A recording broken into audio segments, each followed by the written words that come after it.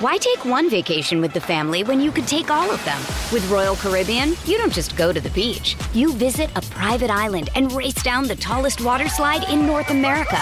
You don't just go for a road trip. You ATV and zip line through the jungle. You don't just go somewhere new. You rappel down waterfalls and discover ancient temples. Because this isn't just any vacation. This is all the vacations. Come seek the Royal Caribbean. Ships Registry, Bahamas. Another day is here, and you're ready for it. What to wear? Check. Breakfast, lunch, and dinner? Check. Planning for what's next and how to save for it?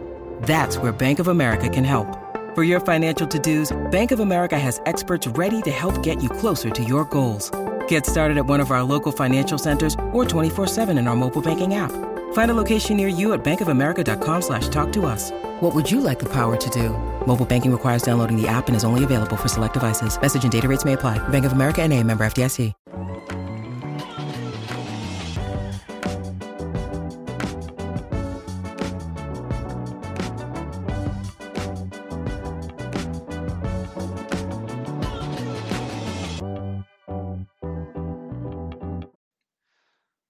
Welcome to Pacific Down and Distance. We're going to do 2 episodes for week 12. We've just had 3 Thanksgiving Day special matches played, so I'll talk you through them shortly, and then we'll do another episode after the Sunday slate. Just a reminder that the show is aimed at people in parts of the world where the games are not played in ideal time zones, either because of work or sleep. And we're just trying to give everyone a bit of a high-level summary of all the action that's happened.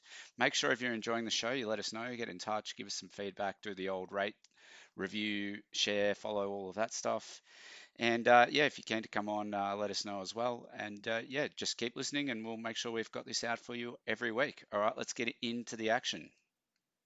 So the first game of the day was Buffalo at Detroit. You might recall that Buffalo actually played their home match last weekend against Cleveland in Detroit as well, due to snow in Buffalo. So they were familiar with the venue. They won the match 28-25, getting there basically on the buzzer. A Tyler Bass field goal with 7 seconds to go was enough to get the W. Now that did leave one play for Detroit, but they weren't able to pull any Hail Mary type antics out.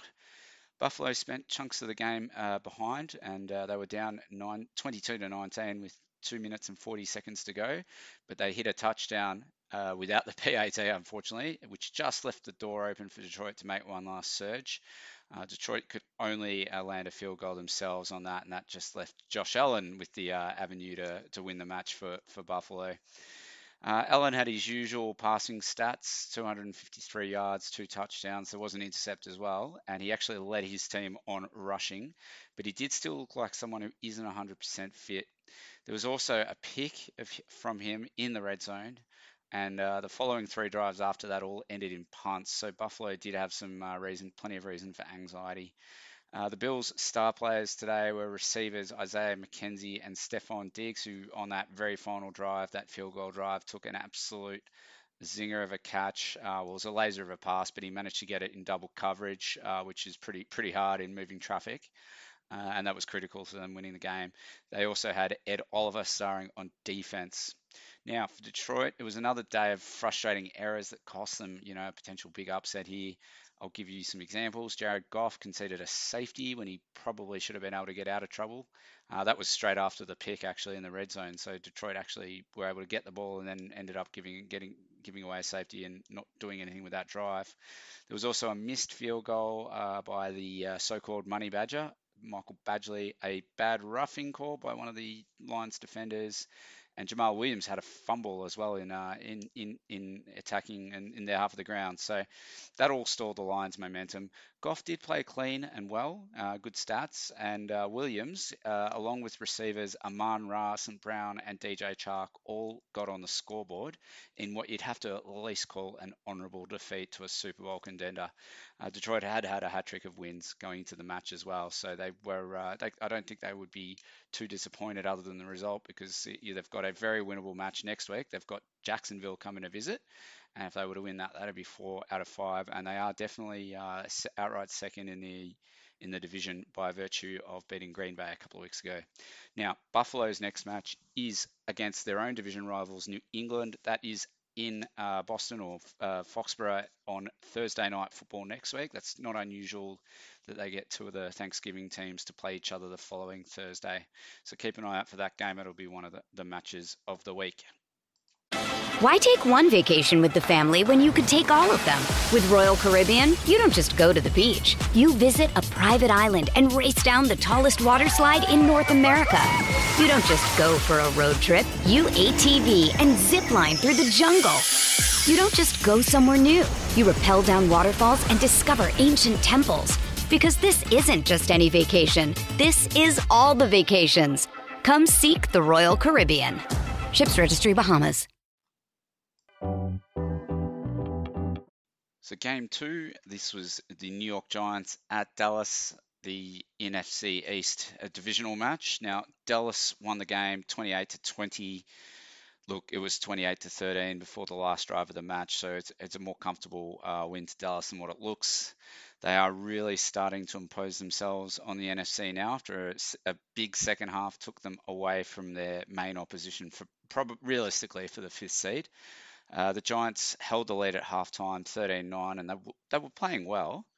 But Dallas opened the second half with 3 touchdown drives, and in the blink of an eye, they were out of sight.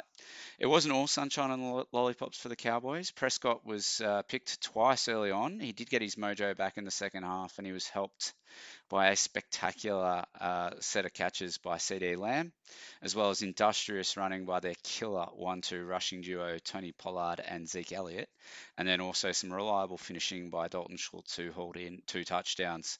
They've also got one of the best defenders in the comp in Micah Parsons. So the Cowboys are well placed now. They've swept the Giants and they whooped the Vikings last week to give them plenty of confidence, and they're also in the box seat when Odell Beckham Jr. finally picks a team to go to. So I think you can safely assume he'll be at the Cowboys. For New York, look, their tactics were clear. It was short throws and short runs just to avoid playing to Dallas' strengths. They would have probably been saying at halftime that it was working, but I think the picks of Prescott probably were a little bit misleading. In half 2, it was much more of a battle for the Big Blue. They couldn't score in the second half until that sort of junk time drive that landed a touchdown. But other than that, they were just unable to impact the scoreboard. Saquon Barkley, their running back, he didn't have the impact, couldn't find it that he's had most of the year. He wasn't effective last week either, but most of the year he's been damn good for a guy that was coming back from injury. And that kind of summed up the Giants' day. They've in a bad run of form at the moment too. They actually host Washington next week, another divisional match. I don't think those two teams have played each other yet. Dallas, now they are on Sunday night football. They're actually playing the Colts, and it'll be in Dallas. So it's a very, very winnable match, notwithstanding we don't quite know what the Colts are capable of with their new coaching arrangement. When you need mealtime inspiration, it's worth shopping Kroger, where you'll find over 30,000 mouth-watering choices that excite your inner foodie. And no matter what tasty choice you make, you'll enjoy our everyday low prices, plus extra ways to save, like digital coupons worth over $600 each week. You can also save up to $1 off per gallon at the pump with fuel points. More savings and more inspiring flavors make shopping Kroger worth it every time. Kroger, fresh for everyone. Fuel restrictions apply.